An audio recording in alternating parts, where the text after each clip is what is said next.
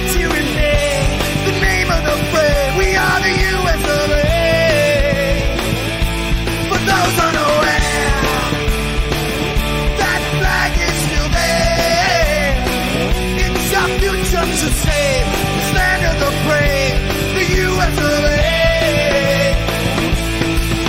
Oh, say just that star-spangled banner, again wave for the land of the free,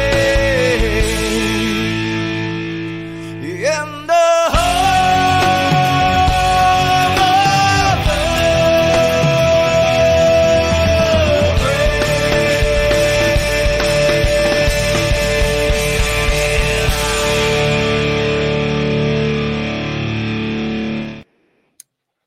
Hey there, guys. Get ready for Disease X. Hey, folks, how you doing? Welcome to the program. Hey, do me a favor. I know you want to give the system the middle finger. Will you please raise that one finger, and will you share this program right now? We're going to be talking icky, slimy, make your skin crawl kind of itchy disease. It has everything to do with where we are in today's society. Everything to do with where we are in today's society right now. Because if you thought it was bad when we got that pandemic, I'm going to pull back the veil and I'm going to show you how a lot of this stuff works. You're going to want to lift a finger and share the program. This is the only way we fight socialist media. Raise a finger, share the program, get it out there because your family and friends need to know and understand what's going on and what you have to be prepared for. Today's program is brought to you by the fine folks at Goldco. This is one of the things you need to be prepared for because as we go through this particular program, and by the way, once I'm done, I'll jump over to Locals. We'll have a chat there. So make sure you follow me on my Locals. In case you're new and don't know what Locals is. Locals is where I can drop you PDFs, private files, etc. Stuff that you're not going to be able to find online. I will use my Locals for. Now, it's just like any other social media, folks. It's just like any other social media. If you're on Rumble right now, I'll give you an example. If you're on Rumble, you'll see a little red oval button that says join. Click that button, and that will allow you to join my Locals. People are putting the link across the various platforms right now. You can join my Locals, and there's two ways to join. It's just like any other social media, folks. It's just like any other social media, right? You got absolutely free social media. Follow me there. And then you got the exclusive stuff that I do for you behind the scenes that's just for you as a supporter. If you decide you want to become a supporter, that's entirely up to you.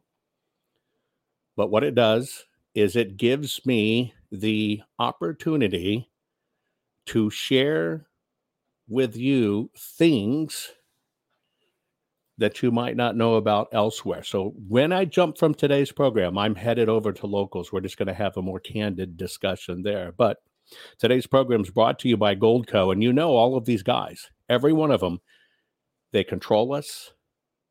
They push us. They do it under the radar. They're going to force us into their plan. Well, behaviors are going to have to change, and this is one thing we're asking companies. You have to force behaviors, and at BlackRock, we are forcing behaviors. Every time I hear that, I cringe.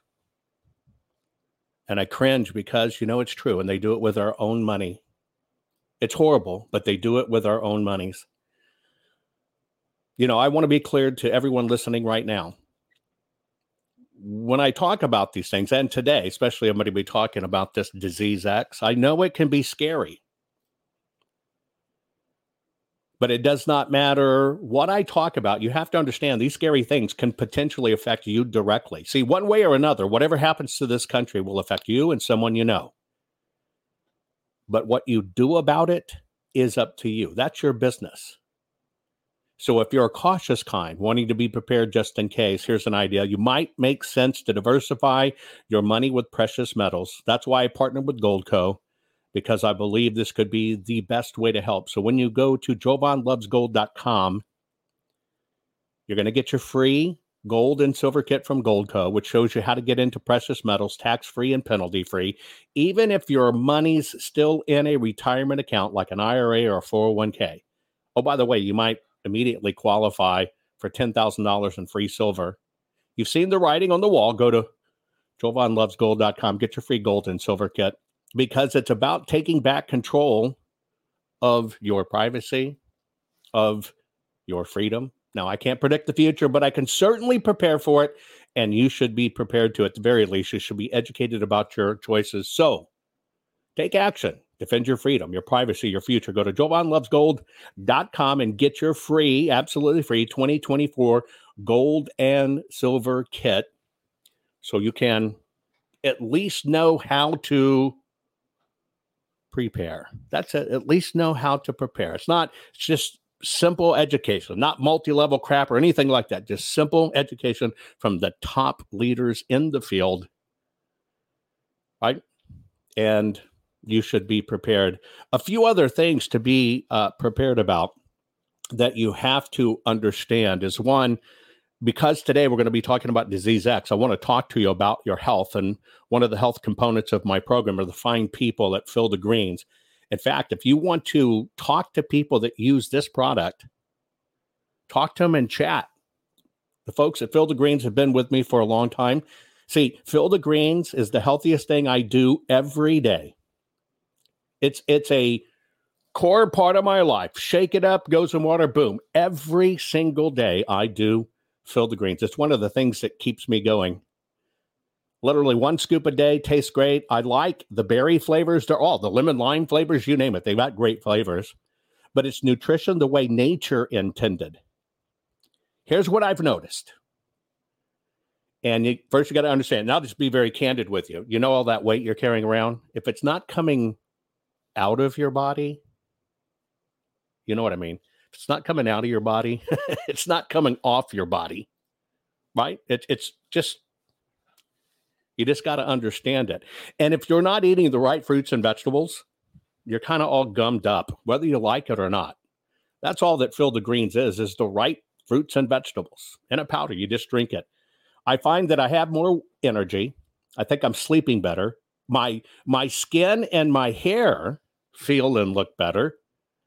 It helps with my digestion. I feel better overall. See, Phil DeGreens is radically different. Each organic fruit and vegetable was medically chosen to support heart and vital organ health. I trust Phil DeGreens to keep me healthy. I promise you're going to love this product. But for any reason you don't, they'll give you a money back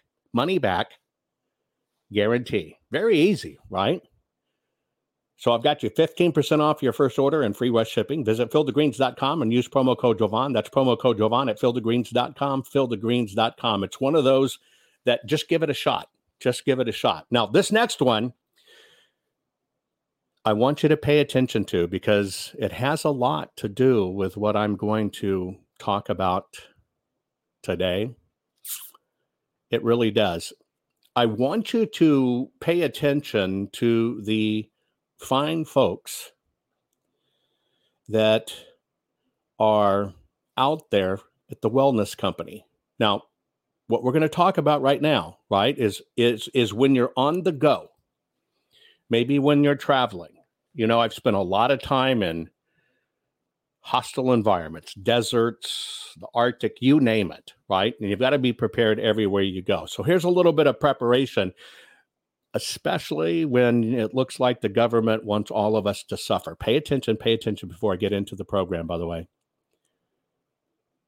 You can never be too prepared. You have to understand that. So let's just say if you're a frequent traveler, or maybe you're a remote worker, or maybe you're an avid outdoorsman like me, or just anybody with a pulse.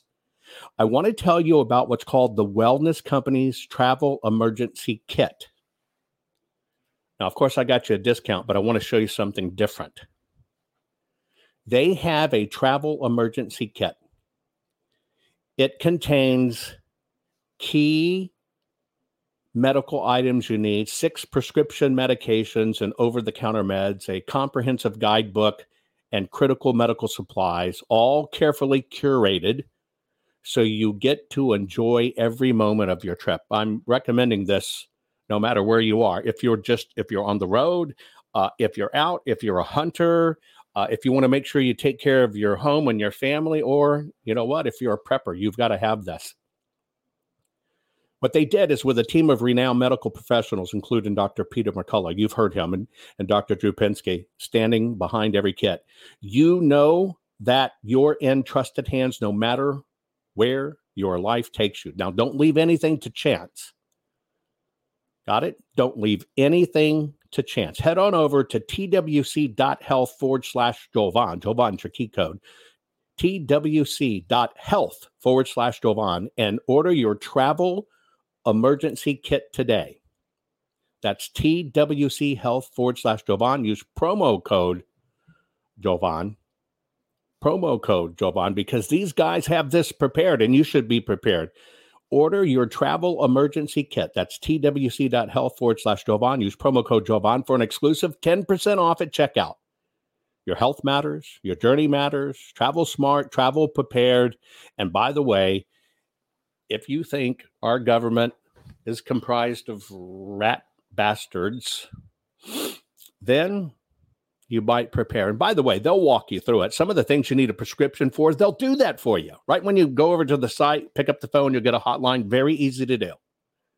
Very, very, very easy to do. Look, folks, go check out twc.health/Jovan. Save 10% at checkout.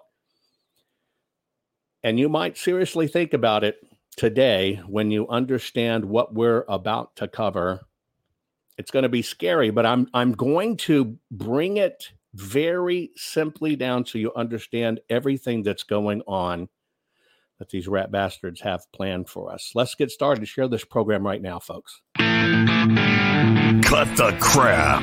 How many times a day do you want to say that to politicians, the elite, the loony liberals, the fake news media, and the gender-confused, emotional socialist snowflake crowd? Cut the crap is your secret weapon for fighting for our freedoms and our great republic. It all begins with a massive mental enema, freeing you from the toxic news and politically correct views, which constipate your consciousness with stinking thinking.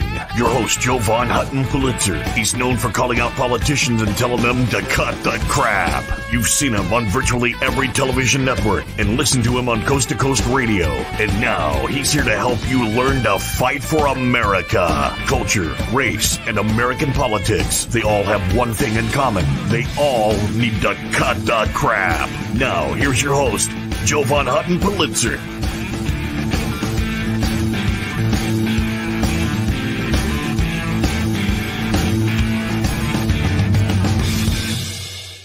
Hey there, folks. Welcome to the program, Cut the Crap. Crap is merely an acronym, right? Culture, race, and American politics. By the way, if you're ever wondering where my channel is, you want to turn your friends onto it, it's very simple. It's just rumble.com/Jovan Hutton Pulitzer. That's all you've got to remember is my name. Rumble.com, Jovan Hutton Pulitzer. Listen, in today's crap, culture, race, and American politics, we're going to be talking about Disease X. You may have heard about this. I cover it different than most people. A lot of people are just headline readers. I'm not. But, you know, in Disease X, the WHO said it's a matter of when, not if. It's a new pathogen we don't even know about yet. Is that even possible? We're going to fight a new pathogen that we don't even know about yet. Okay. The first question you may ask yourself is, 1, is this real? And 2, are we in trouble? 3, what should we do about it, right? Okay, what should we do about it? So I want to help you understand a few things, but I want to give you a few pieces before we get started because it's very, very, very important to what I'm going to talk to you about today. When you look at me, don't look at me as a podcaster or a vlogger or whatever. I tend to stay in my lane as to what my professional expertise is. And you'll know me if you've ever been into any of my programs and somebody asks about somebody else's body of work and I don't know or haven't researched, I'll tell you, I have no idea. Now, for today's program, I'm going to give you a heads up on a few things so you understand where I come from. I have hundreds and hundreds and hundreds of patents. I made a joke the other day because somebody says, he doesn't have any patents. And I said, well, who in the hell spends these millions and millions of dollars to do patents in my names? Let me show you a little bit of my work in the medical field, primarily dealing with pathogens, et cetera, right? I literally work very deeply in the field of diagnostic test. This one's a system and method for visual trigger and performing a diagnostic test. You don't have to get caught up in the headlines or anything, right? So there's one. Here's another one called communication loop and record loop system for parallel and serial dual microfluidic fluidic chips. It's kind of a new way to do some of these tests. It promises to be very revolutionary. How about an artificial intelligence response system based on testing with parallel and serial dual microfluidic chips? Yes, I've got, 24 artificial intelligence patents. And so I work in this field, system and method for immediate health assessment response systems. This is a part of my life. And yes, I'm in the biotech world. Method for repurposing NDC codes and pharmaceutical database for allergens, or even working down to the DNA profiling therapeutic treatment kits for allergens based on DNA of a patient. I have to live in this world, and living in this world, it's part of why I can write so fast or do so many patents or read so much, is I'm literally reading thousands and thousands and thousands and thousands and thousands and thousands of other people's research all the time. And it's based on that research that I'm able to understand what's happening. How does all this stuff work? Where is this going? Now, today we're going to be talking about this thing called Disease X. Now, you might have heard some rumbling about it. And some people are saying, this is the next pandemic. I want you to know, I do 100% agree that what happened, and I'm going to prove it to you today. You're going to see stuff you probably haven't seen before. By the way, hit that share button right now. About this pandemic stuff. So here's kind of what has everybody a buzz from the WHO. Who, not that who, this who. The painful lessons we learned are in danger of being forgotten as attention turns to many other crises confronting our world. But if we fail to learn those lessons, we will pay dearly next time. And there will be a next time. History teaches us that the next pandemic is a matter of when, not if. It may be caused by an influenza virus or a new coronavirus, or it may be caused by a new pathogen we don't even know about yet, or what we call Disease X. There has been a lot of attention on Disease X, especially recently. But in fact, it's not a new thing. We first used the term Disease X in 2018. It was just the same time I spoke here in this government summit in 2018. And we used Disease X as a placeholder for a disease we don't even know about yet, but for which we can nonetheless prepare. COVID-19 was a disease X, a new pathogen causing a new disease. But there will be another disease X, or a disease Y, or a disease Z.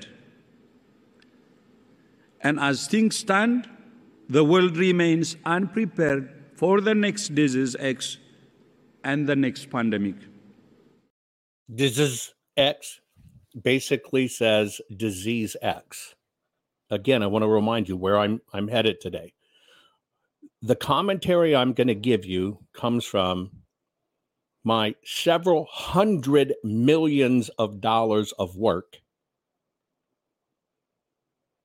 in the biofield.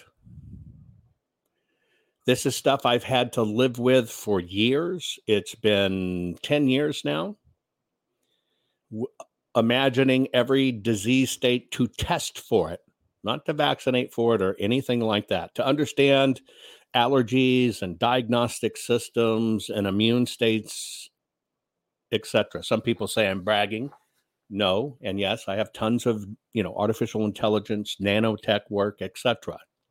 So I'm not the guy that's going to save the world, although it was the Gateway pundit who dubbed me the man who will save America. They were talking about it. I made a comment when I was just talking in Georgia. Many of you might have come in contact with me the first time when there was a Senate Committee on Election Integrity put together in Georgia. So it was pretty significant. They just wanted to understand what happened. Generic banner election integrity had nothing to do specifically with the poll pads, although a lot of you saw that we were able to see the poll pads. But the Georgia Senate had put together a committee on election integrity. And so by invitation, I came in. And one of the things I said, this isn't the beating of a drum when I'm sounding the warning. This is the burning of the city.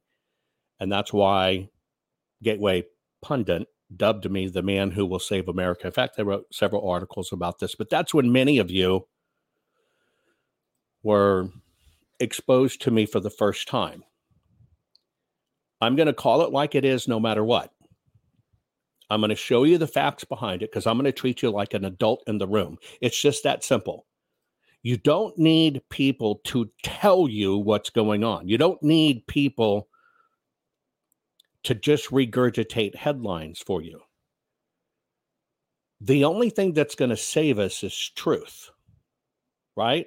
Now, you may think it's kind of arrogant. The man who will save America. I didn't do that, right? That's what somebody else dubbed me. But I can tell you, you want to know who's going to save America? You. You are. You're the one that's going to save yourself. You are the one that is going to save yourself from this system. But first, let's just kind of go back a little history part. We're going to talk more about Disease X.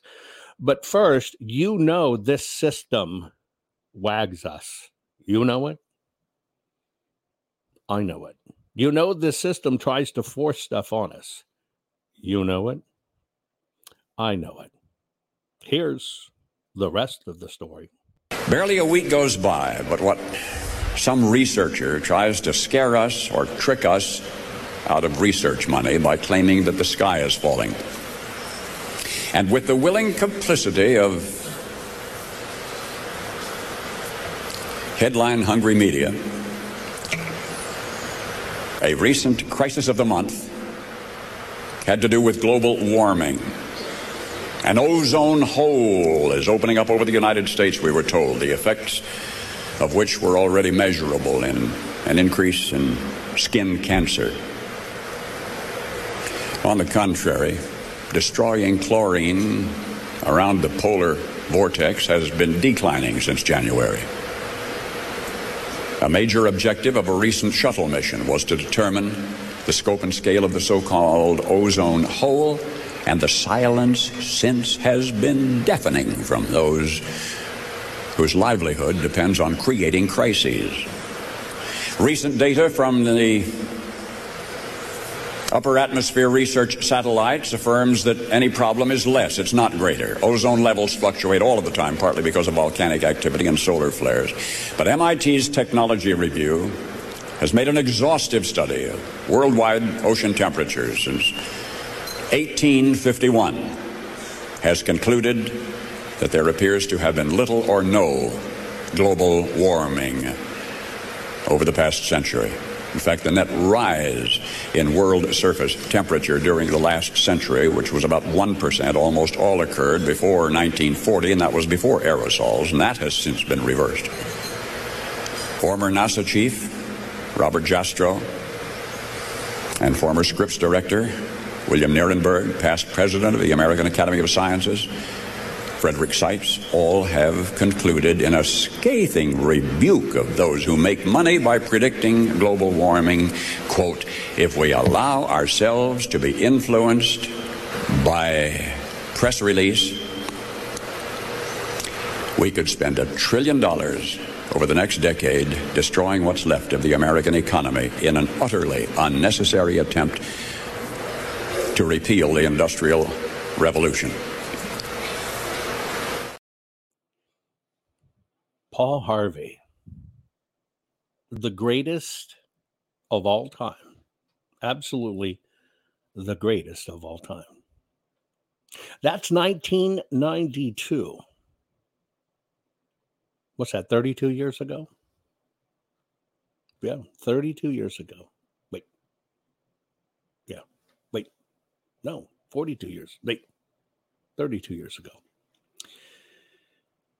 Talking about back when we had the original bonus hole, the ozone, sharing truths about the con that could break the system, trillions of dollars. When he said it in 92, everybody thought nothing will get into the trillions of dollars. Now here we are, 2024, right? And it's very evident they're trying to use their horse crap to de-industrialize the United States of America, take away our jobs, take away everything else. And so that's the filter I want to come to you today as we discuss this new thing on the horizon that's not so new called Disease X. I'll play the clip for you again in a moment. But they're saying it's a matter of when, not if. Calling it a new pathogen we don't even know about yet. How do you not know about something yet? Tedros Ghebreyesus, I always butcher his last name. He's the chief of the World Health Organization, and he's basically now really speeding up this Disease X. He recently addressed it in Dubai at the government summit. And he basically says that Disease X is coming, although they've been talking about it for years. He says it may be caused by a new influenza virus or a new coronavirus, etc. What you need to know, which we might find interesting, is what you're seeing in a colored scanned electron microscope. It's called a SIMS image.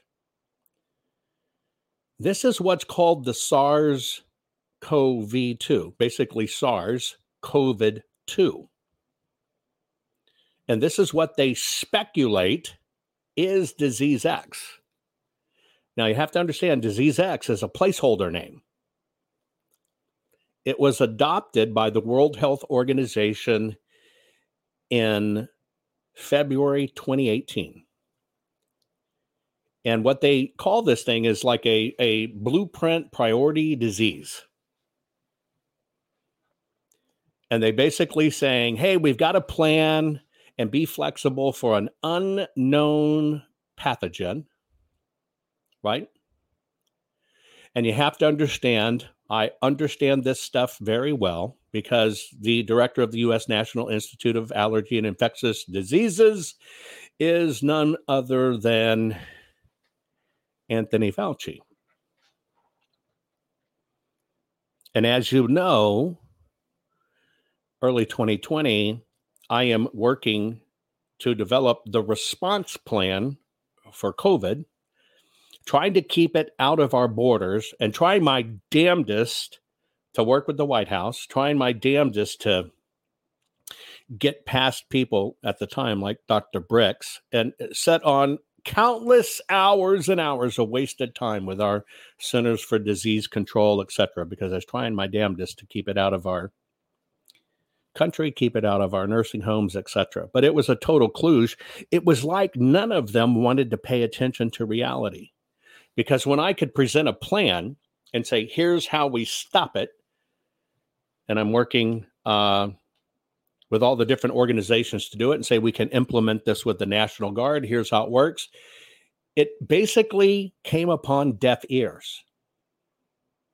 It's not that I couldn't have a seat at the table. I was very welcomed at the table because of my work, because of my patents and ability. So I earned my seat at the table. And as we're all trying to figure out how to triage this, it was like these rat bastards just didn't care. It was the damnedest thing I'd ever seen in my life. Because I'm sitting there and I'm going, look, I'm already doing all of this work based on the mobile phone. Let's get into the airports. We'll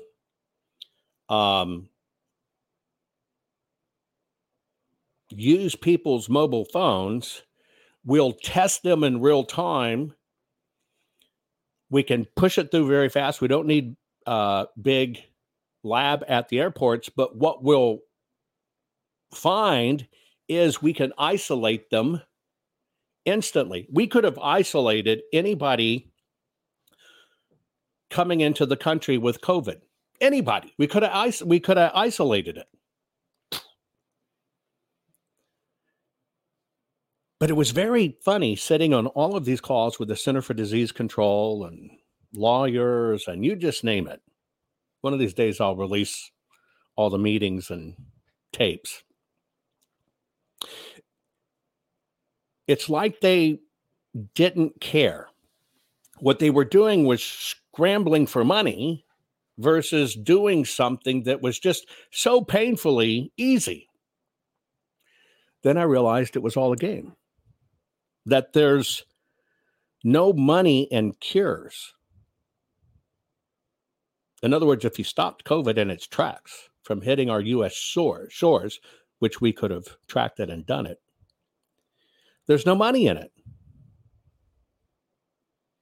Right? There's no money in it. And of course, I pioneered in these patents doing all of these massive testing programs that you could do at the doctors, training mobile phones to do it.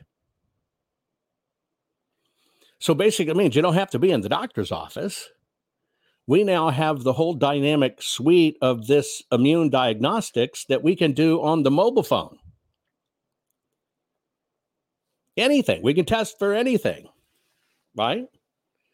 And I'm trying to talk to the government and go, what's up with you guys? Because I don't understand bureaucracy. I don't understand decisions by committee. I don't. You have a leader, you have a commander. Here it is. Here's what the hell we're going to do. The buck falls with the commander. I understand that. I don't understand this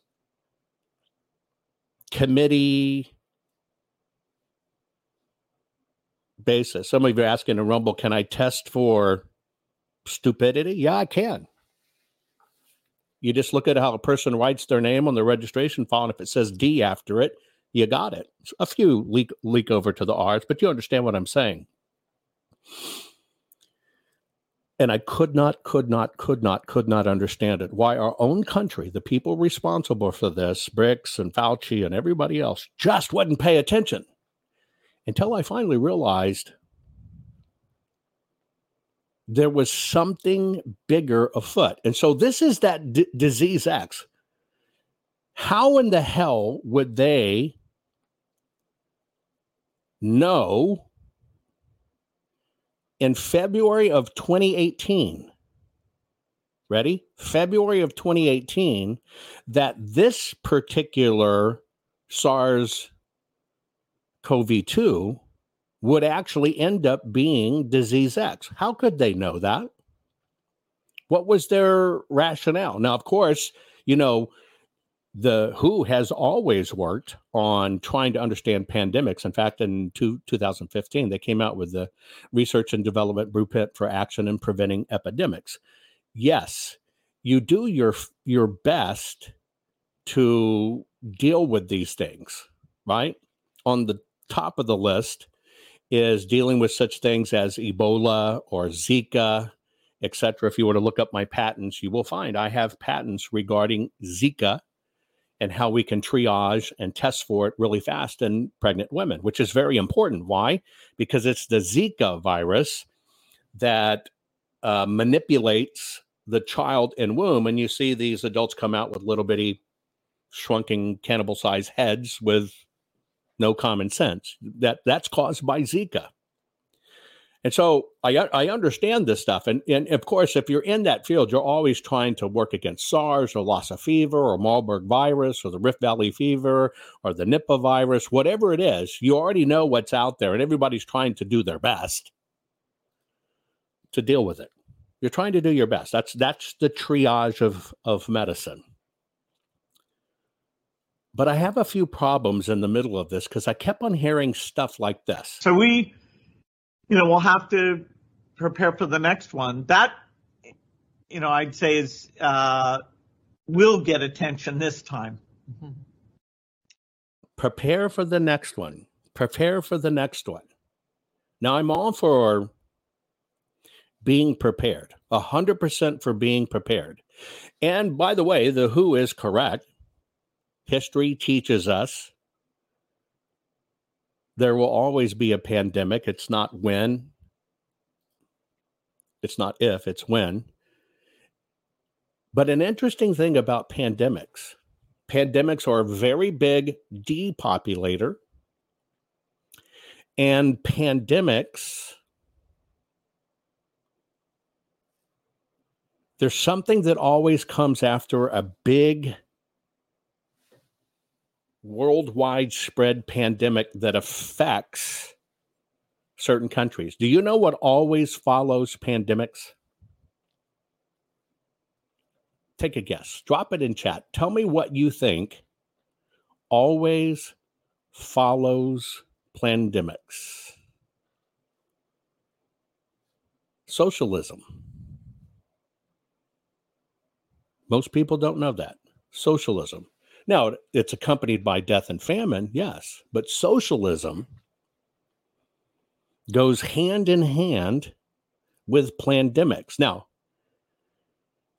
do you remember we're triaging, right? My work in beginning mobile testing began for me in 2015. Literally, the day our investors committed to the research and work we had done, and we signed our paperwork getting it done, was election night 2016. We're all in the conference room getting it all done, stayed right there in the conference room till 3:30 in the morning when they called it for Donald Trump. Right?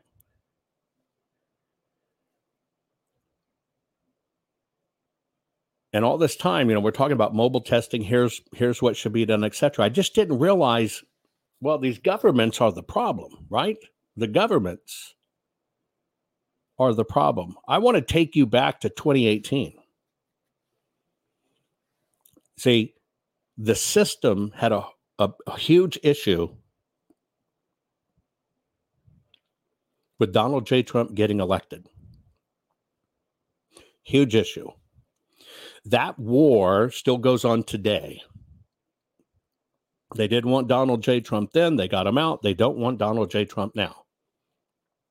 Back in December, when I'm sitting with President Trump face to face, we're having a very long meeting. He asked me, then how did I win 2016? And I said, because you motivated people to activate, and the cabal, the deep states, could not account for that. They used past numbers, right? They're using past trends. But they could have never understood American sentiment. And you got up off the couch, you hadn't cared about voting, and you went and cast your vote for Donald Trump. And it blew the system. And so they were never, right? We, the people, overrode their algorithm. And they could have never accounted for that. So magically, for 2020, magically something happened. And what was that something happened? Well, we got this pandemic. You might not remember that a lot of this, right, is all fixed with just ivermectin or hydroxychloroquine, HCQ.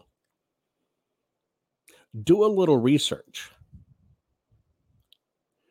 Before all this happened, you might not remember the husband and wife team that owned the patent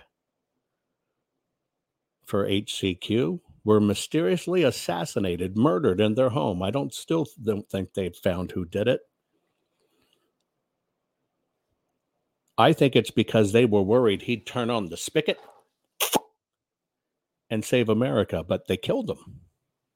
Most people never go back to that. So I want to take you back to something that had been in the works that WHO and these guys did, and then they kind of dropped on the world in 2018. Take a look at this. Let's go back in time. So how does this scenario play out? We're going to jump ahead 10 months to July 2019. We're going to jump ahead 20 months or 10 months to July 2019. Okay? July 2019. This is their pre-visualization. So how does this scenario play out? We're going to jump ahead 10 months to July 2019.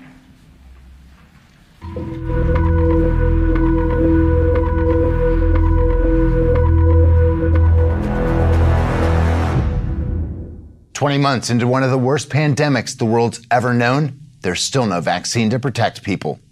Hard figures are impossible to come by, but the World Health Organization estimates that 150 million people have died. That's approximately 2% of the global population. For industrial countries, the death rate's a bit lower, but in many low and middle-income countries, the death rate's much higher. As many as 30% of the seriously ill have died. In the U.S., there have been an estimated 82 million severe cases and 15 million deaths. At least 5 million Clade X deaths happened because adequate medical care wasn't available. No doubt, millions of others will have died prematurely from heart attacks, strokes, cancer, and the like. The U.S., along with the rest of the world, is in its worst economic depression in history. The Dow Jones Industrial Average is down 90%, the GDP down 50%, and unemployment is running at 20%. Unemployment would be higher if not for the dramatic shrinkage of the available workforce due to death and disability. U.S. healthcare and health insurance systems, as we knew them, have collapsed. Health insurance companies ran out of capital and couldn't pay their bills, leaving hospitals without operating funds. In addition, most medical supplies are unavailable. Half the healthcare workforce has died, become disabled, or quit.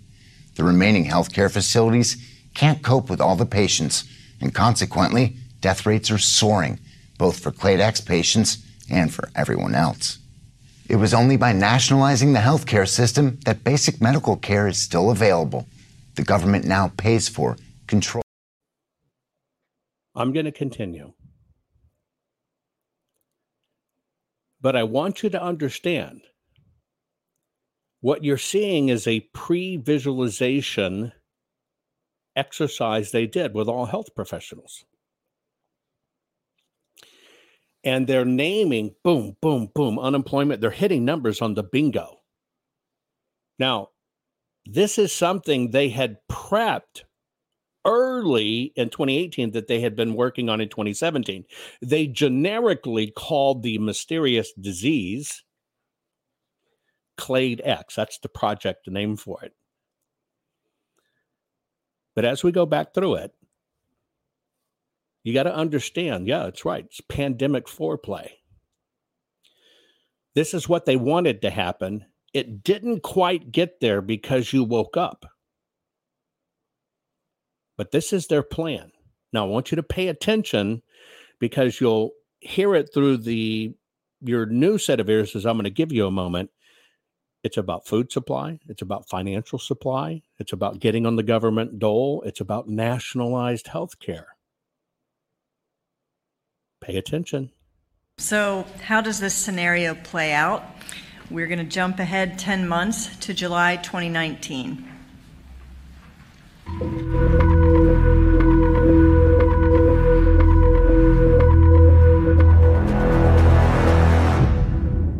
"20 months into one of the worst pandemics the world's ever known, there's still no vaccine to protect people.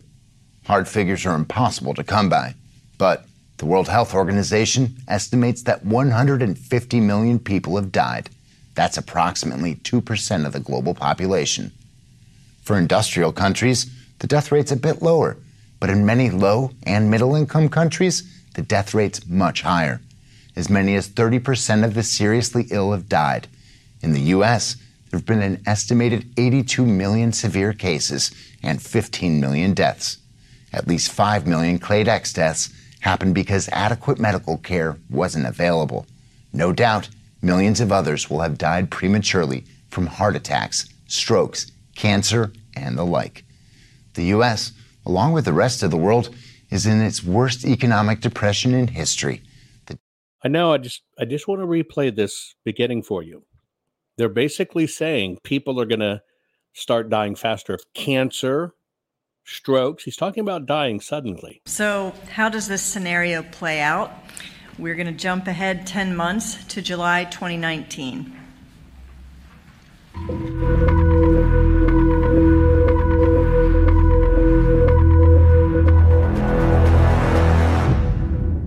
"20 months into one of the worst pandemics the world's ever known, there's still no vaccine to protect people. Hard figures are impossible to come by, but the World Health Organization estimates that 150 million people have died. That's approximately 2% of the global population. For industrial countries, the death rate's a bit lower, but in many low and middle-income countries, the death rate's much higher. As many as 30% of the seriously ill have died. In the U.S., there have been an estimated 82 million severe cases and 15 million deaths. At least 5 million Clade X deaths happened because adequate medical care wasn't available.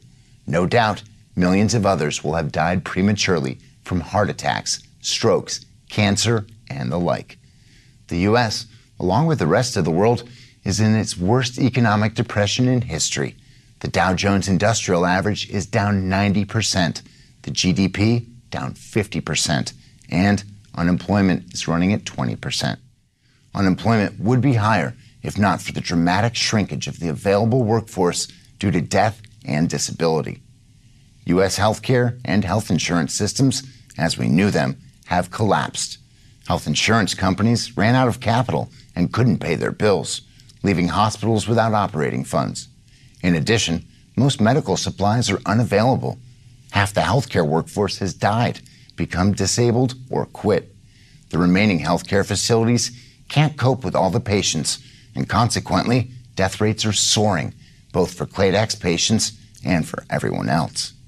It was only by nationalizing the healthcare system that basic medical care is still available. The government now pays for, controls, and rations all medical care. The U.S. is in a constitutional crisis. The president remains in critical condition, and while the vice president is out of intensive care, he remains unable to assume his constitutional duties. Therefore, the Speaker of the House is the acting president. Continuity of government is a major concern. 1/3 of the U.S. Congress is dead or incapacitated, as are 2 members of the Supreme Court and senior members of the administration. Government functioning at the federal, state, and local levels has been brought to a near halt. After the failure of the first vaccine that seemed so promising 15 months ago, along with several other candidates, we now see fresh optimism. The Omega vaccine, which has finally been shown to be safe and effective, is just starting to be deployed as fast as it can be manufactured and distributed. A third of Americans are expected to have access to the vaccine in the next 6 to 8 months. Global vaccine distribution and dispensing, which is an enormous undertaking in the best of circumstances, has been slowed in many locations by riots and looting at vaccination sites. Infectious disease specialists seem to agree that once 80% of the people have been vaccinated, the epidemic should be brought under control with an ultimate 20 million deaths in the U.S. These same infectious disease specialists say we're lucky because the virus is similar in some ways to common para-influenza viruses, and only one dose of vaccine is needed. The situation in most of the rest of the world is much worse. Massive loss of life, economic collapse, famine, and civil unrest. There's been a mass exodus from cities, adding to the spread of the disease and making vaccination programs even more difficult. The nagging question: what would have happened if we had a vaccine many months earlier? If the first vaccine had worked and started to be deployed at 6 months into the pandemic, the U.S. death toll could have been reduced from an anticipated 20 million to 6 million, with similar reductions in economic and societal consequences. On the other hand, what if years go by without a vaccine? Then, experts tell us that we could eventually see 30 to 40 million deaths in the U.S. and more than 900 million around the world, 12% of the global population. Eventually, once almost everyone's been exposed, the disease will either burn itself out or become endemic, like the dreaded childhood diseases of prior centuries. What the world will look like when it's done is still very uncertain.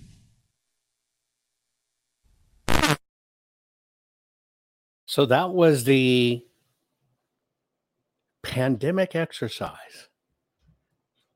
Now, a lot of this is being put together in 17. The numbers are being run and perfected in 18, and they drop this on you. Now, you wouldn't have seen this unless you were in the medical behind the lines, etc., as they're buttering the whole damn industry. But isn't it interesting how the numbers are almost dead on? Isn't it interesting? We got to get 80% vaxxed. We got to get 80% vaxxed. Even though I and partners are hammering hard on the White House to get Dr. Birx to understand we could triage and we didn't have to deal with this COVID the way it was. It didn't have to become a pandemic. I do think it was a pandemic because I watched them be non-responsive when they could have been responsive. Now, a few things you need to understand about the industry of medical practice, even just the industry of when you're developing patents or when you're developing technology. I personally operate in a world that the vast majority of it is under radar. See, in the patent world, you're always subject to espionage, attacks, plants, subterfuge, you name it, because they're always trying to figure out what are you coming out with next. It is a cutthroat, kill you world. Why? Because the value is who are the thinkers that make this stuff happen. Because when it comes to patents, you have to be way out ahead of the curve. Remember, you don't develop patents after the fact. You develop patents, right? Way ahead of the fact. And I can tell you, it is really the most ugly world in the medical world because everybody's competing for that breakthrough. Now, I'm only on the intellectual property side, but there's two sides that are very hidden and clandestine. Number one, all the people that are working on medicines or whatever, you're in offices with nondescript buildings, nondescript building offices, no signage, no whatever. Same on the intellectual property side. I learned a long time ago that the world that was competing with me in patents was watching what I could file. Right? They're trying to find out every day, okay, what is Jovan filed next? It's a very funny story that the former legal counsel of AT&T tells, they were terrified of what I had filed because I'd been working around them for years. And so I want you to understand part of what maybe drives fear, and I'm going to address a fear point here in a moment. Part of what drives fear in the medical world is because so much of it is done clandestinely. Now, clandestine does not necessarily mean nefarious. It just means you're protecting your inventions, you're protecting your ideas, you're protecting the work you do, because everybody's out to steal it and beat you to it. It's the difference between, hey, you've got something and your company's worth $1 million, or you've got something, you filed a patent, your company's worth $150 million. That's how that industry operates. And so it comes shrouded with a lot of mystery. I'll give you an example. I learned years and years ago that if you were to look at me professionally, if you look at any of us that really do what I do, you have code names. All of my work has code names. You never hear, you would never hear a conversation about certain patents calling it by the right name when you're developing. It has code names because you never know who's going to get the information or how the information is going to be gotten. You're not putting up websites. You don't go, oh, here's my miracle thing at my website and I'm changed the world and whatever, and you publish it on a website. You don't do that. You know why you don't do that? You don't do that because the world is cutthroat. And so I live and operate in that patent world that decidedly remains hidden. Period. Decidedly remain hidden. Y'all have got me, yes? Codename Stud Muffin. Look it up. Anyway, so do you understand what I'm saying?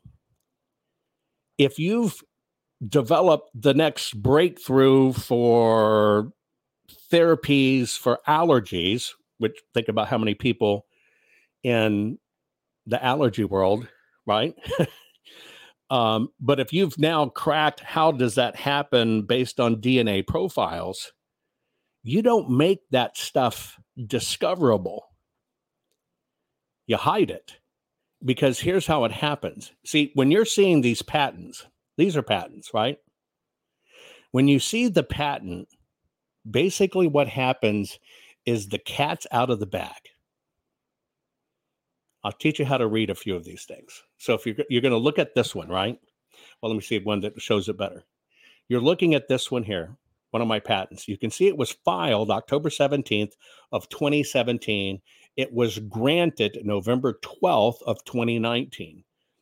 So until this comes out, your research and everything's kind of hidden. So there you got a two-year head start.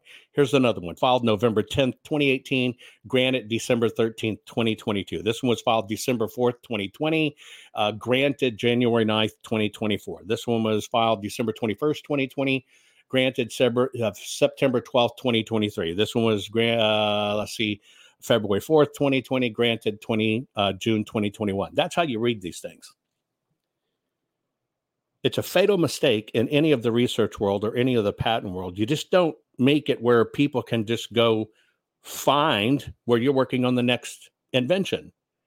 You have to do that to protect it. Now, what happens is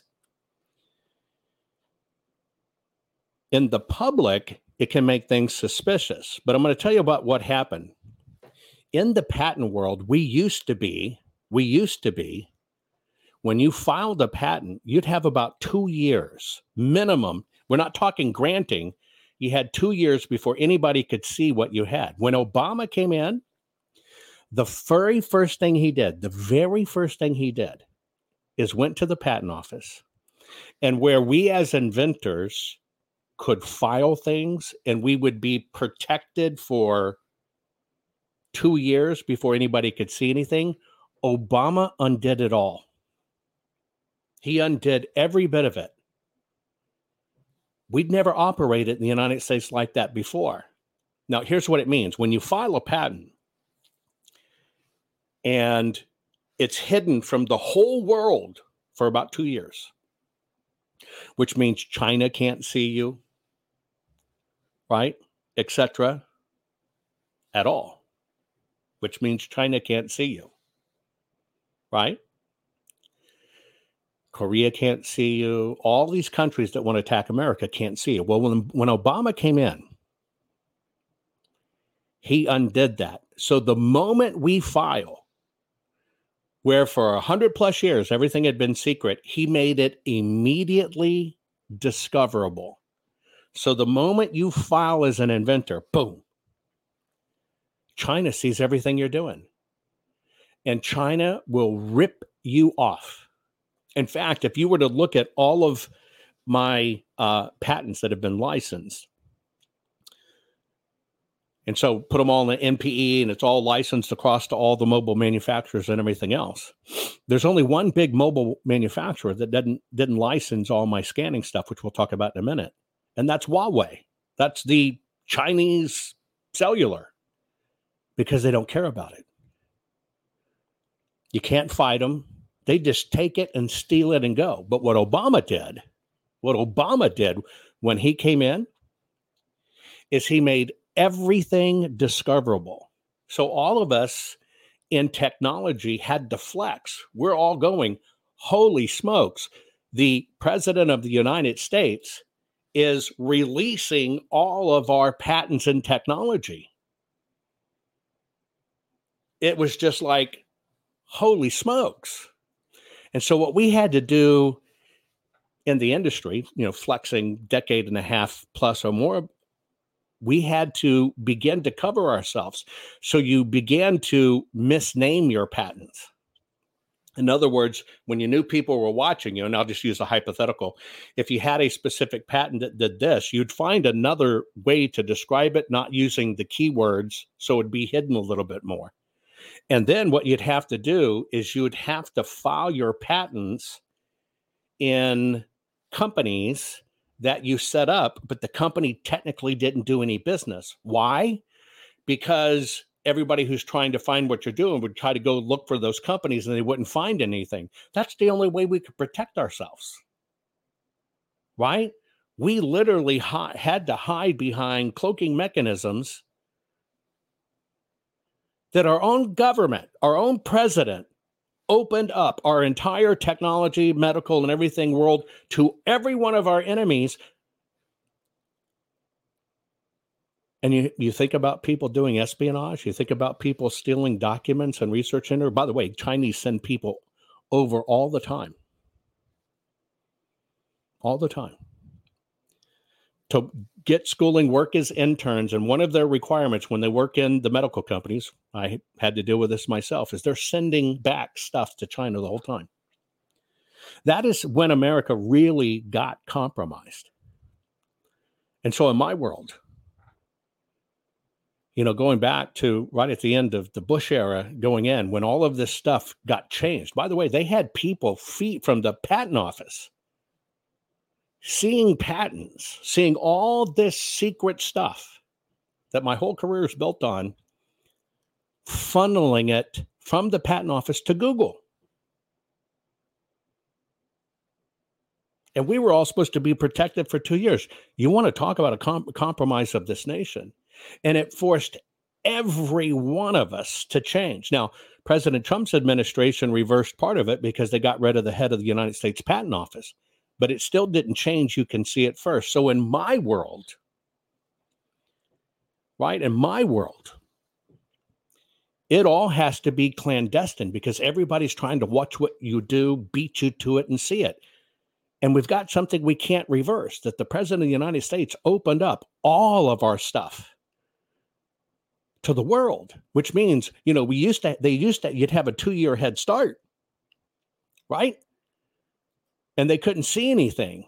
But what Obama did is the moment you filed it, the rest of the world saw it. And for many people, it destroyed businesses because what did you end up doing when you're filing your patents? You ended up training China. And then China would spend the money and go. They knew every invention that was coming down the pipe. Every invention coming down the pipe before it came, unless you knew how to hide the stuff. Now, look, Yeah, even though we're talking about this stuff, what is Mystery X? Right? What's going to be this pandemic X? You have to understand all of this is part of a war. And a lot of you came into contact with me of me talking in Georgia, where Georgia invited me in. It wasn't a meeting about poll pads. It was actually the sitting lawmakers go, we know we've got a problem. I knew when this article came out, when the Gateway Pundit dubbed me the man who will save America. Oh my God. It was like, oh, how do you live up to that? And of course, that headline went viral. The video, if you saw it, went viral of me testifying. But that headline went viral and it was picked up all around the world, right? Totally picked all around the world, and all kinds of articles and stuff was written on it. But what you got to understand, in the context of disease X, I'm trying to show you a lot of this crap is planned. My confidence got destroyed when I'm on the front lines trying to keep COVID-19 out of our country, when our government's just not paying attention. It's the stupidest thing in the world. But now I look back.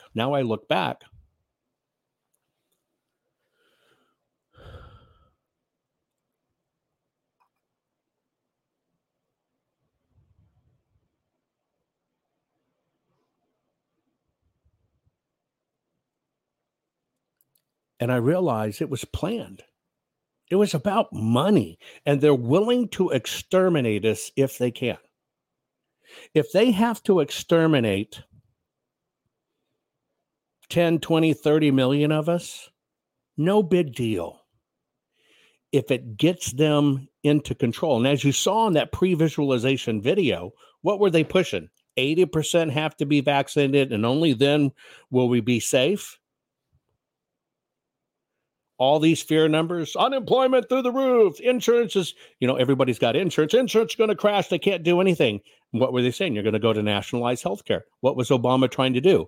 Get everybody to nationalize healthcare. Obamacare. Who was the one rat bastard? Oh, imagine that in Arizona, Mr. John McCainites that made sure we got Obamacare. All a con. And now we've got this damn Disease X. In some of the most secure labs in the country, scientists are already preparing for the next pandemic. It's just called Disease X for now, because nobody knows for sure which virus will cause it. But at its Porton Down complex, the UK Health Security Agency is scanning the horizon for threats and starting work on vaccines just in case.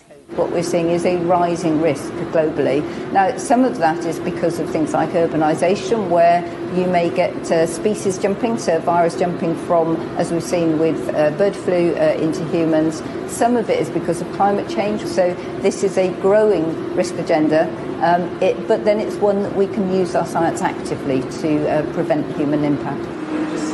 It took a little under a year to develop the COVID jab. The target for a vaccine in the next pandemic is just 100 days. Bird flu, monkeypox and other animal viruses capable of infecting humans are being closely monitored. One early success is a potential vaccine against Crimean Congo hemorrhagic fever. It's spread by ticks with a fatality rate of around 30%. It's found in Europe and it's moving north with climate change. That's why they're trying to get ahead, and clinical trials are already underway. We've got another dead bird. Not quite sure what that is. But it is bird flu that currently tops the list of threats. Tens of thousands of seabirds have died this summer. There have been 4 human cases in the UK too. All worked in close contact with birds and all are well. But the National Trust, which looks after long stretches of the coast, is urging people to be cautious. I think people are aware of bird flu and they're aware that there's dead birds that are being washed up. We're asking people not to go anywhere near the birds, and especially if they've got dogs, to keep the dogs on leads as well. The bird flu virus has mutated and spread between some mammals, but the UK Health Security Agency says the risk to humans is still thought to be low. Thomas Moore, Sky News in Pembrokeshire. Okay, so what we're talking about, and this is what I'll close with, so pay attention. What we're talking about is how these disease states and vaccines come about. What I'm kind of giving you a pre-warning for is they've already decided that this is disease X. There it is on the screen. SARS-CoV-2. Now, let me play a little bit of scenarios with you. First, I want to tell you how porous this field of medicine is. And many people don't think about it. I went to New York State and did a review of a facility that has to do with allergies and antigens. I have a tremendous amount of patents in the allergy world. So I'm walking into this facility. I'm inspecting their labs. I'm looking at what machines they use. How do they put it off? How do they do the capping? How do they keep it sterile? I'm getting my education. Remember, my particular skill as an autodidact is I'm thrown into a situation. I got to read everything that was ever published on it. Then I can formulate, okay, here's what we can do. That's what I do. I have to learn the industries from top to bottom, and then I innovate. So I'm in this facility, and I'm looking at clean rooms. I'm looking at stamping machines. I'm looking at, how they put the little metal vials or tops on the end. It's got that little plastic nipple, so the needle goes through it and everything. And so I'm literally touring the facility.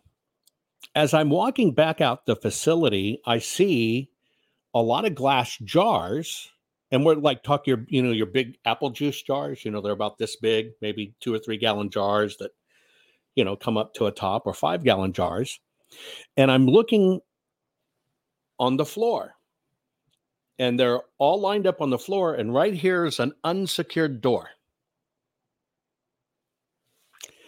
And I'm asking the CEO, I go, what am I looking at here on the floor? Now, in one of those particular things, it was black mold. It was deadly molds. And of course, they're working on people that are allergic to molds, etc. Like, you probably didn't know this, but do you know what triggers most kids' asthma? What do you think triggers most kids in inner cities' asthma? Smog? Pollen? What triggers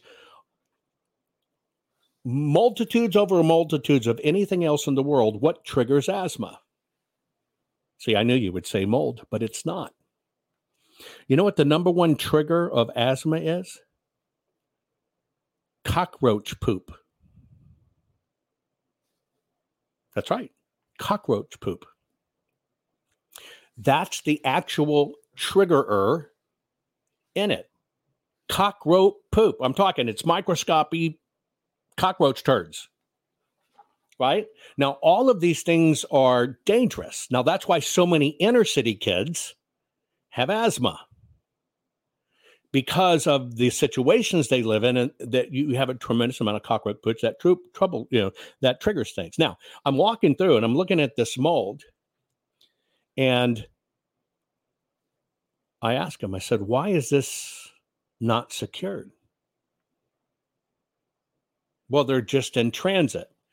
So as I'm doing my review of the manufacturing facility, and by the way, I want to mind you, this is one of the largest in the industries, $1 billion company. Now, the labs are all freaking decked out, all the greatest equipment in the world. But here's this line of bottles sitting on the floor. And it terrified the hell out of me. I issued a security report. I filed a briefing. And here's what my briefing was on.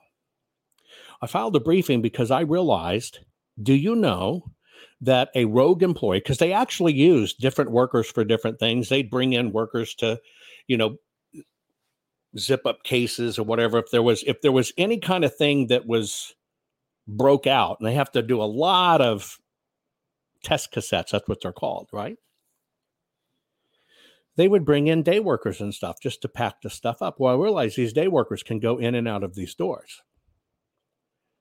Then I realized, and this is what I based my security report on, is if any one of those day workers was to grab that jug, that glass bottle, and take it out that door, one, nobody would know it for days. Now, let's say that same worker was rogue, and they went to Mall of America, Minneapolis, and they were on the highest level, and all they did was take that jar, hold it out over the edge, and drop it. Thing would fall down, hit the floor, and boom. What it would do is it would release that particular concentrated mold. It'd almost vaporize it. It'd be spills and stuff, but you understand what I'm saying? People in that mall would start dropping like flies. People that were highly susceptible to this was like dropping like flies.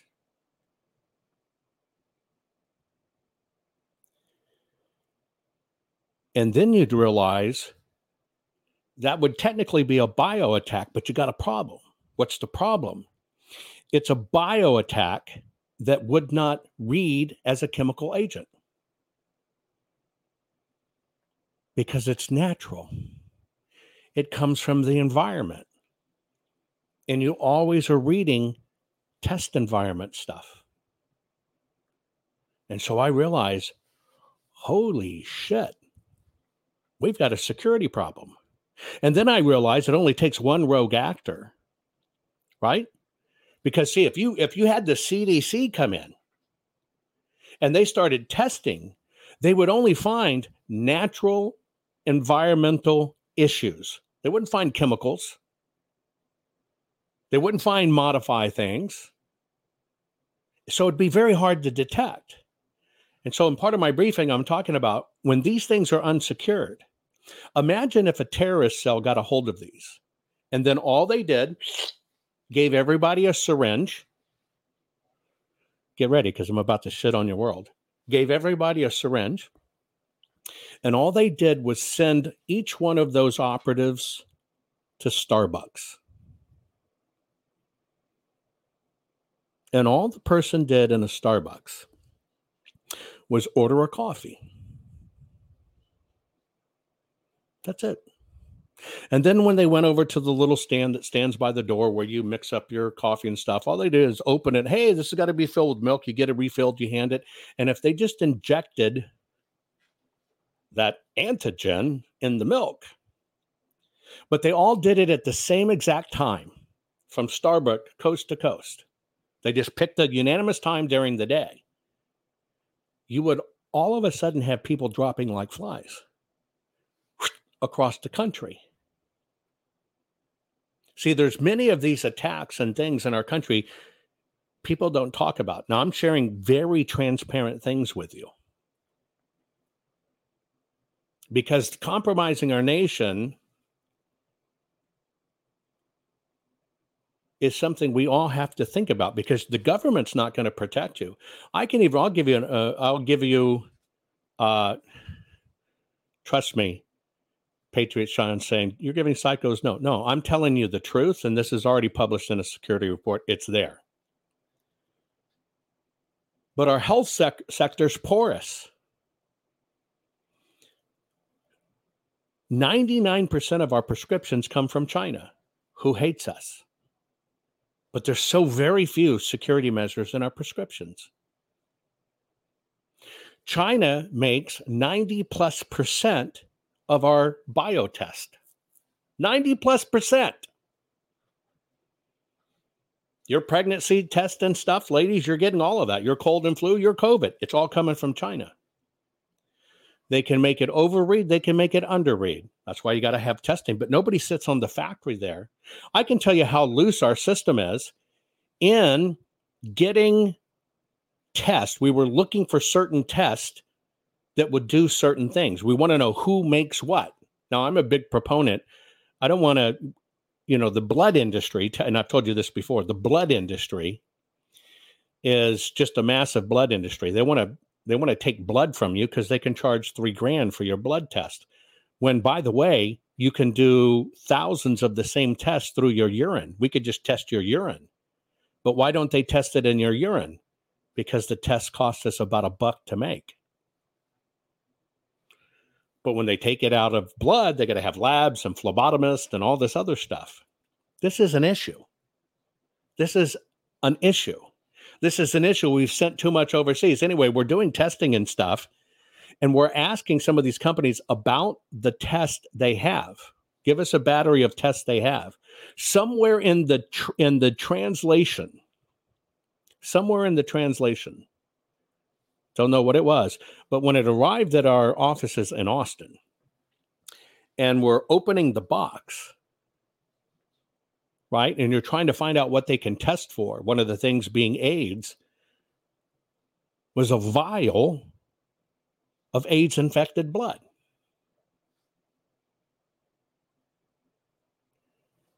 The crap came through the mail.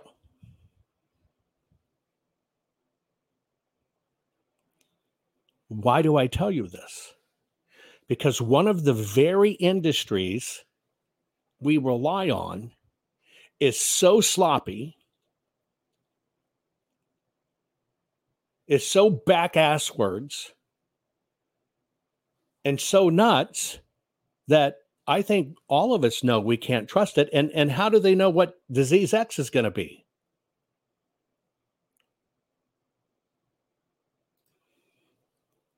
This is why it's a biohazard. It wasn't a treatise set. This is why I tell you, you've got to do everything you can do to protect yourself.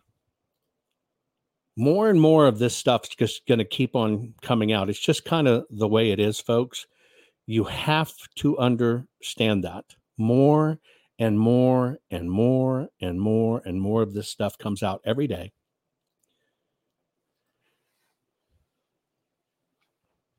And when the system gets drunk on money, things can go wrong. But you also have to very realistically be able to decipher truth from fear porn. Because, see, fear porn's the driver. I'll give you one that kind of affects me all the time. Part of what's going on with this disease X is Tony Blair in the UK is trying to promote what's called the new National Digital Infrastructure. Okay? And in the National Digital Infrastructure, which they're trying to get approved, they are promoting a global digital health certificate. Okay. Now, I field questions about this all the time because, as you know, 207 of my patents are what makes your mobile phone read every barcode in the world. But as you hear this and you hear about Q codes becoming the passport, I get asked this crap all the time. Oh, Jovan, it's Q codes and what you do and whatever. I want to explain a few things to you. Number one, an inventor is one thing. Like if a car was wrecked, right? And it's sued, you got the tire manufacturers make tire. They try to distribute it all. But let me kind of show you what's going on, because I want to calm you down, but I also want to educate you at the same time so you understand. So what I want to do is I want to give you a little bit of background of what's called scan commerce. Now, this is what I did back starting in the late 90s, but I want to explain it to you because more than likely there is going to be some sort of digital certificate that they're going to try to push on all of us. So this first glimpse you're looking at on my screen, if you take the technology that allows you to scan any code on your phone and read it, meaning it makes it talk back, not just a code be there, but makes it talk back. Those are my patents. Now, you see this scanning ability. You see it all around your world. You see it in many different ways. Like the top left one is PayPal's version of it. And then you've got Facebook's version. Hell, Burger King even has one, Snapchat, LinkedIn, Starbucks version. The bottom right with the colors, that's Microsoft's version, etc. And you got all different kinds of barcodes on everything in the world. Okay. Now, the reason I'm sharing you with this, because people freak out. It's the mark of the beast. It's this, it's that, right? You have to put this all into perspective, please. Just put it into perspective. And I'm trying to help you understand it. So if you were to go back in time and you were looking at barcodes or Q codes or whatever, this is the history of scan commerce, which is what I created. And so I'm going to kind of take you through it. Barcodes were officially released June 26th of 1974. Okay? So they've been around forever. I was 10 years old. I was 9 years old when they were released, okay? And it was at a Troy, Michigan, Troy Marsh supermarket, right? So that's barcodes. Barcodes have been around forever. Now, what people found out is you could use barcodes for a lot of different things. But see, barcodes were notoriously private. You go to a grocery store, you scan a loaf of bread, it says $1.99, and it takes it out of their inventory. They didn't talk anywhere. Or there's a barcode on your membership card at the gym or Weight Watchers. They scan it, they know who you are. Those are all what's called, right, private databases. Now, when I got into this business, I understood that, wow, barcodes are probably going to end up talking to this thing called a mobile phone. Mobile phones are going to get smarter to be able to do it. And so what happened during that time, and I'm going to kind of take you on the history of the barcode here, because I just want you to understand it. We're going to go down the left column first. So, and you got to remember how close we are to the internet revolution. It's just not that far away, right? So in 1974, there was the creation of barcodes. In 1992, Sprint was the first company to offer dial-up internet access right there in Dallas, Texas. In 1994, a company called Sumitomo, big investor, Sumitomo, Toyota, etc. In that year of 1994, Dentsu Wave, which is one of the operational companies, created what's called 2D barcodes. And it was used to track vehicles during the manufacturing process. Now, why is that? It's kind of like I showed you on ballots. If it's got 6 digits, like in Arizona, but you got 2.5 million voters, that you need 7 digits, right? To get 2.5 million, it got to have 7 digits. But they only use a barcode that has 6 digits. That means the highest number they could go to, the single highest number they could go to, okay, is 999,999. So what happened is barcodes had a problem. They were limited.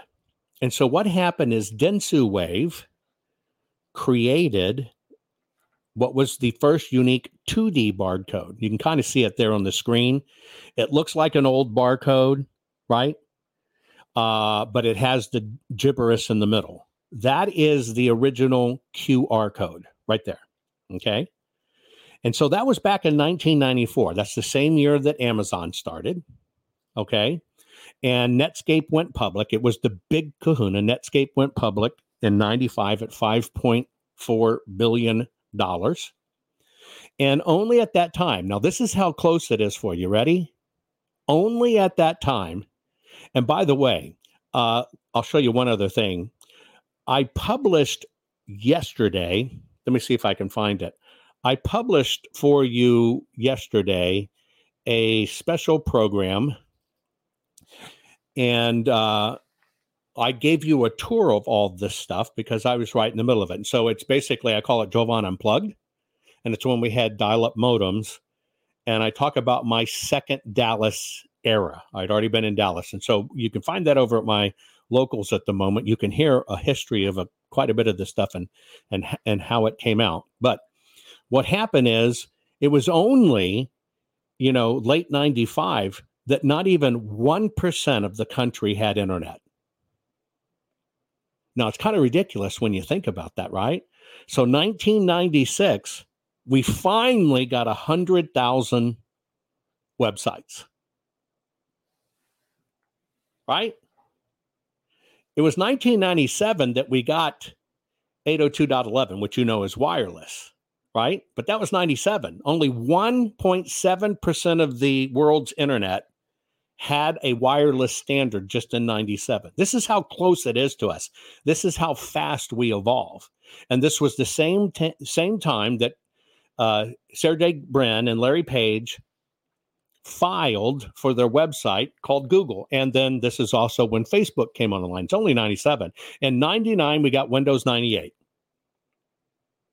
3.6% of the world by 99 actually had internet. Now think about that. It's 100% now. But in 99, as we get close to 99, only 3.6% of the world had internet. DVD was first introduced, and only 42.1% of the houses had computers. Now, in that same year, in 99, we got hit, right? You got the first WikiWeb, but we had this thing called the Melissa virus, okay? And it $80 million in damages. Now it's in the billions, stuff going on. And that's when USB first flash drives were developed. About that same time, that's when Steven Spielberg and Katzenberg and David Geffen, I know them all, right? They started all their studios. And it was actually, and this is just a fun bit of trivia, the very first people in the world to have an interactive Q code where it could read something of significance. The very first ones that could do that were Steven Spielberg, Jeffrey Katzenberg, and David Geffen. I personally, after meeting with them, delivered their business cards with their codes on the back of it. They were the very first people in the world to ever get an interactive business card where they could read my Q codes with my software CLQ on the back of their cards. I still have samples of them today. It's very funny. Now, March 11th was the .com crash. That was 2000. But here's something you need to understand. When you understand the .com crash was 2000, most people don't realize it was only 2002 when we had cameras in our phone. It was only 2009. 2009. Now think how close that is to us. 2009, only 18% of us had smartphones. Think about that. 20 people, roughly, out of every 100 actually had a phone in 2009 that could talk to the internet. Now, I'm giving you this because they're talking about going to a digital plan, and everybody's all upset about Q codes and all this other stuff. Here's a little bit more you need to know. If you look at this barcode right here in the center, I think I can, let me see if I can scan over to it in a better way. Maybe you'll be able to read it. Let's see, where is it? Oh, hang on. Dang it. There's the 2D barcode. That was the original QR code right there. Starts, turn on, read. Here's the code. The big flat back line is turn off, close. So basically, you have to understand how barcodes work. And this is all it meant in the past. System wake up. Here's the number of the manufacturer. Here's the number of the product code. Okay. And Here is the check digit that confirms it. That's a barcode. But these things didn't mean anything back then. And so basically what happened in my world, what I started doing is I knew these things would translate to bigger things for us. Now, it was only in 91 when we had World Wide Web, et cetera. So I began experimenting in 94 and 95. I was able to link these things together, right? In 1994, I put the very first URL on any national television print advertising campaign. It's the first time anybody's seen a barcode, and we were just testing what would happen. And so I started developing internet shortcuts in 95 and began experiencing. And here's, that's my original code to make all this stuff work. And then, of course, by 97, we already had it down to a key fob that you could carry in your pocket. Remember, that's 97, 98, because, see, we didn't get smartphones until 2009. So we had to figure a way to make this talk and make everybody be able to carry it. And so I was one of the very first companies during that age, outside of Netscape and others, that when they were trying to go public and be $1 billion, I was able to do it as a private company and get a $1 billion. And we put million plus users in the first 30 days. It became the fastest adoption for peripheral. But of course, we all got caught in the dot-com crash. Everybody did. Here's the dot-com crash. It kind of killed everybody. 2001, we put the company back in shutters. It was out, and went back and rebought all my patents, and in 2008 began licensing them out to you see today. Now, the reason I tell you this is a lot of people are in panic that we're going to go to what you're calling a QR code, and we're going to do it. So I just want to let you know, it doesn't matter what the code is. Remember, all I did was make all the codes work like a telephone. Codes existed, and then we had our unique Q codes. That's where this word Q comes from and everything. But I want you to understand, the reason I show you all these different platforms, and I even show you all the different iterations of it, the system will always have and use codes. Does that mean anything nefarious? No. Just like I told you in Arizona that they have 2.5 million voters, but on the barcode on the ballot only can go to 999,999. There's limits in the system. So there's a reason you do different things. And there's a reason why companies came to me to figure this out, because if you were to go back then in time, there were limits in the system. Everything's about limits in the system. And that's why Sumitomo, one of the most sophisticated companies in the world, you can look them up, came to me because of their DensoWave stuff, right?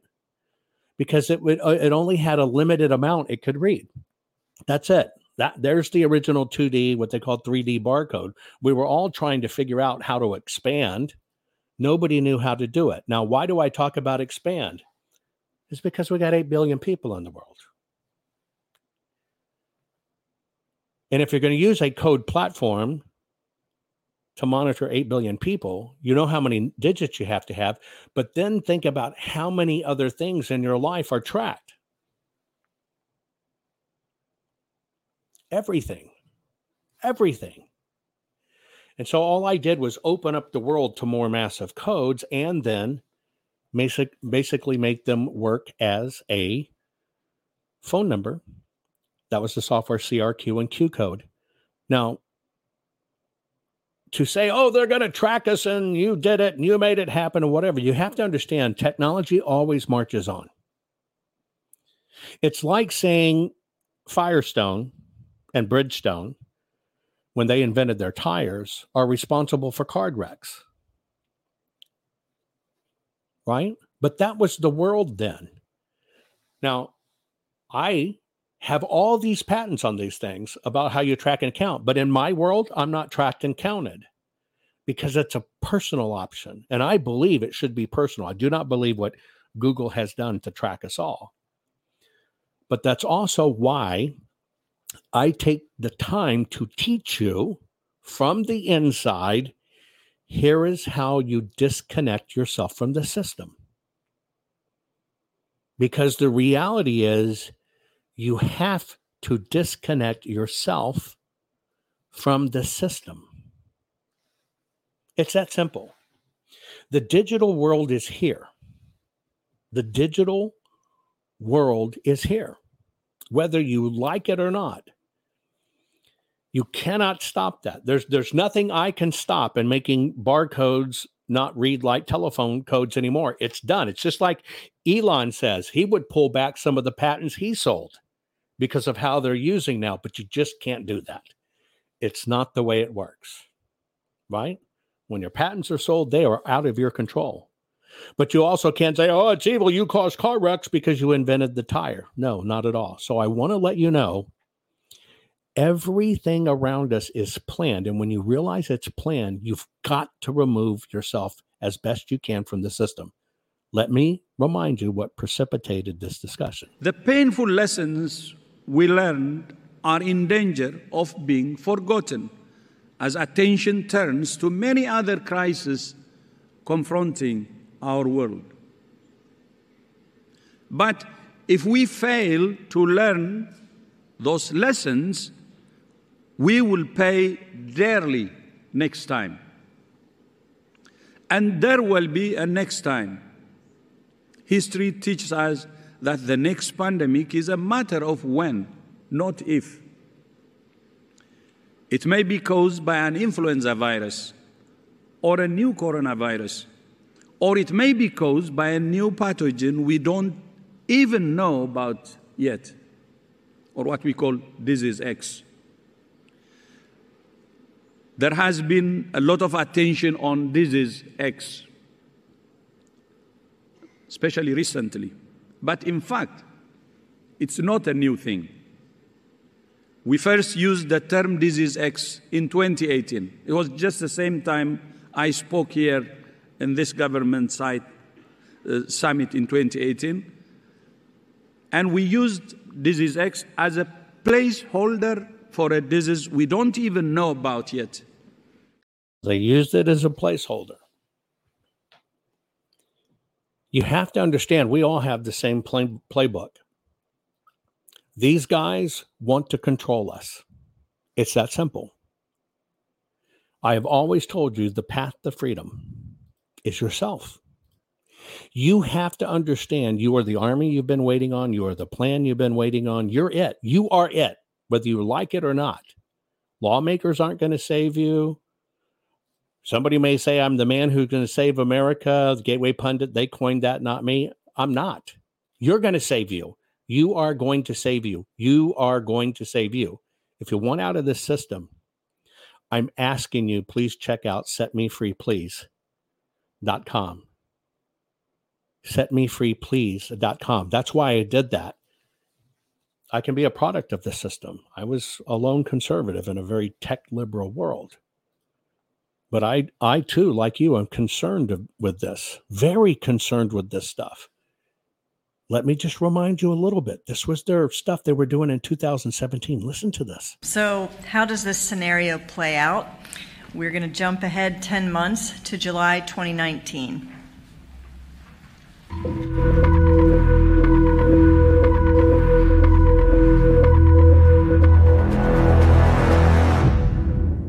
"20 months into one of the worst pandemics the world's ever known, there's still no vaccine to protect people. Hard figures are impossible to come by, but the World Health Organization estimates that 150 million people have died. That's approximately 2% of the global population. For industrial countries, the death rate's a bit lower, but in many low and middle-income countries, the death rate's much higher. As many as 30% of the seriously ill have died. In the U.S., there have been an estimated 82 million severe cases and 15 million deaths. At least 5 million Clade X deaths happened because adequate medical care wasn't available. No doubt, millions of others will have died prematurely from heart attacks, strokes, cancer, and the like. The U.S., along with the rest of the world, is in its worst economic depression in history. The Dow Jones Industrial Average is down 90%. The GDP down 50%, and unemployment is running at 20%. Unemployment would be higher if not for the dramatic shrinkage of the available workforce due to death and disability. U.S. healthcare and health insurance systems, as we knew them, have collapsed. Health insurance companies ran out of capital and couldn't pay their bills, leaving hospitals without operating funds. In addition, most medical supplies are unavailable. Half the healthcare workforce has died, become disabled, or quit. The remaining healthcare facilities can't cope with all the patients, and consequently, death rates are soaring, both for Clade X patients and for everyone else. It was only by nationalizing the healthcare system that basic medical care is still available. The government now pays for, controls, and rations all medical. This is what's called a pre-visualization, folks. That's a 2017 project they debuted in 2018. The way I look at it from God, there's an agreement between angels and demons. The demons must announce their plans. And if you, the human, they're trying to control, if you don't act, if you don't respond, then you have given approval to the demons to do it to you. And that's the way it works. I'm just telling you this. You don't have to believe in angel and demons and spiritual warfare. I'm on the other side. My side is very simple. I've always told you my job is to make you the smartest patriot in the room. I too cannot make you do anything. But see, it's my job to let you know you are the secret. If you don't want to be controlled by them, you must act. If you don't want to be subject to them, you must act. You've got to understand that. That's the law. That's the law of God. Some people are put here to destroy. You can listen to it every day attacking President Trump. The people that are put here to destroy nonstop attack President Trump. The people that are put here to destroy that they've assigned to me are here to destroy your relationship with me because the system cannot afford for you to wake up. They cannot afford for you to become the smartest person in the room. So what does the system do? The system attacks me. People are shallow. There are people that tell you, oh, Joe Bonstein doesn't have any patents. And I laugh at it and go, okay, who paid the millions and millions for these? And by the way, if I kept on clicking through them and I could click, one a second, we'd be here well over an hour. But see, people don't do their homework. And you have to understand all of this is about control. The only way I can save America, even if I had a hand in it, is it's you. See, you save America. That's as simple as it is. When you wake up and you set yourself free, just like the Matrix, baby, you want the red pill or blue pill? That's the best I can do, is show you what it is. Show you the door. I cannot make you walk through the door. But you have to understand your mind's being battled for. The system wants to control your mind. That's what the GOP, folks. That's what the Dems. They want to control your mind. You have to decide where you're going to come down on this. And by the way, they'll always use deception and pretty people and nice words. They'll even use Christianity to drive you away from the truth because you think you're being a bad Christian if you listen to somebody who cusses. That's how it works. All I want for you is to make you the smartest patriot in the room, and I want you to set yourself free. The way you stop it is by you getting activated. And when you find out how to get yourself out of the system,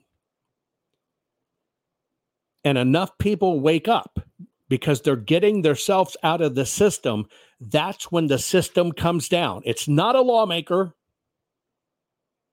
It's not even technically writing a law. It's whether you wake up.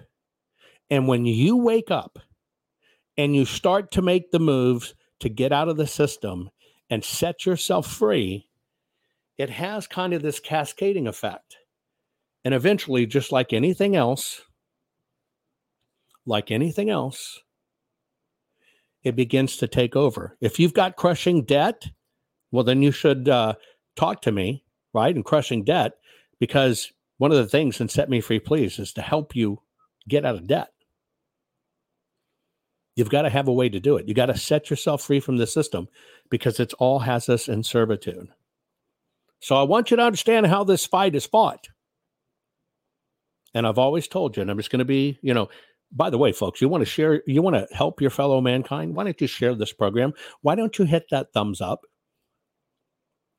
Because I'm telling you right now, the system is going to use everything they can against you.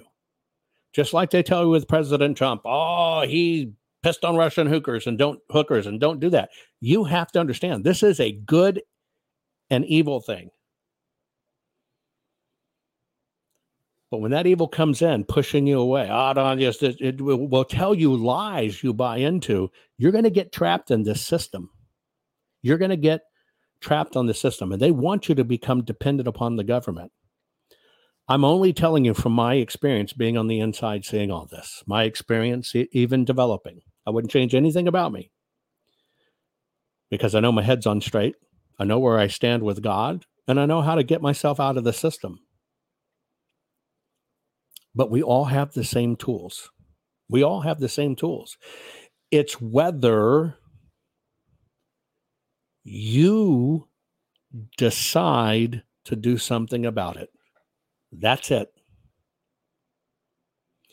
When you decide to do something about it and you take a proactive step, it is setmefreeplease.com. Setmefreeplease.com. It's easy. Setmefreeplease.com. You can see it in the chat and everything else. If you want to be set free, ask for it. Setmefreeplease.com. If you want to be set free, you have to take the steps because nobody is going to do it for you. Only you. And when you learn that, the first thing you learn when you take steps is you start to get your freedom back. You start to feel better about yourself. You realize you're doing something to protect your family and you're making a positive move. And you know what happens? Your fear level starts to go down. But if you just sit there and watch other people bitch and moan or try to tell you, he's bad, he's this, he's whatever, he's this, you don't have the package, he's like fraud. That's to peel you away. Why? Because if they can peel you away, you stay up here in fear. My job's to bring down that fear mode, because that's what the devil wants to incapacitate you with, fear, and bring you to a state of calm. And the first calm you can do, and the most important calm you can do, is to set yourself free. Don't let these rat bastards do it to you. I love you all. I'll see you over at Locals next. Share this program. It's a very important program for people to see, to understand how all this works. Just don't let your fear run wild. Work, do it yourself, participate, and we'll all win this together. Most people are afraid to stand up and speak out, but not you. You've been learning how to tell the system to cut the crap. What can I do to help save the America I love? And the answer is learn how to fight back and tell the system to cut the crap. Cut the Crap's not just a radio program, it's a movement. The right kind of movement, which breaks free the conservative constipation and reminds you that you are the majority. And we're just not going to take it anymore. Make sure you're following Joe Von Hunt and Pulitzer on all social media. See you next week. And between now and then, take a stand and tell them all to cut the crap. 260 million of you shop here weekly. And did you know you spend about $1,400 each year? 2.5 million of you shop here daily, and you give them $1,000 each year. Combined, that's $500 billion annually. And you think it's the American way to shop? Think again. Your hard-earned money is being funneled to bad organizations. The consumable products you buy, well, they're washing America down the drain. Think about where you spend your money. Folks, we have to save America from socialism. We need to make the woke go broke. First things first, and that's America first. You need to follow the money. You need to follow your money and make the woke go broke. So I will show you how to save America from socialism. Go to MakeWokeGoBroke.click. Yes, .click. MakeWokeGoBroke.click. MakeWokeGoBroke.click and do it now. Jovan Hutton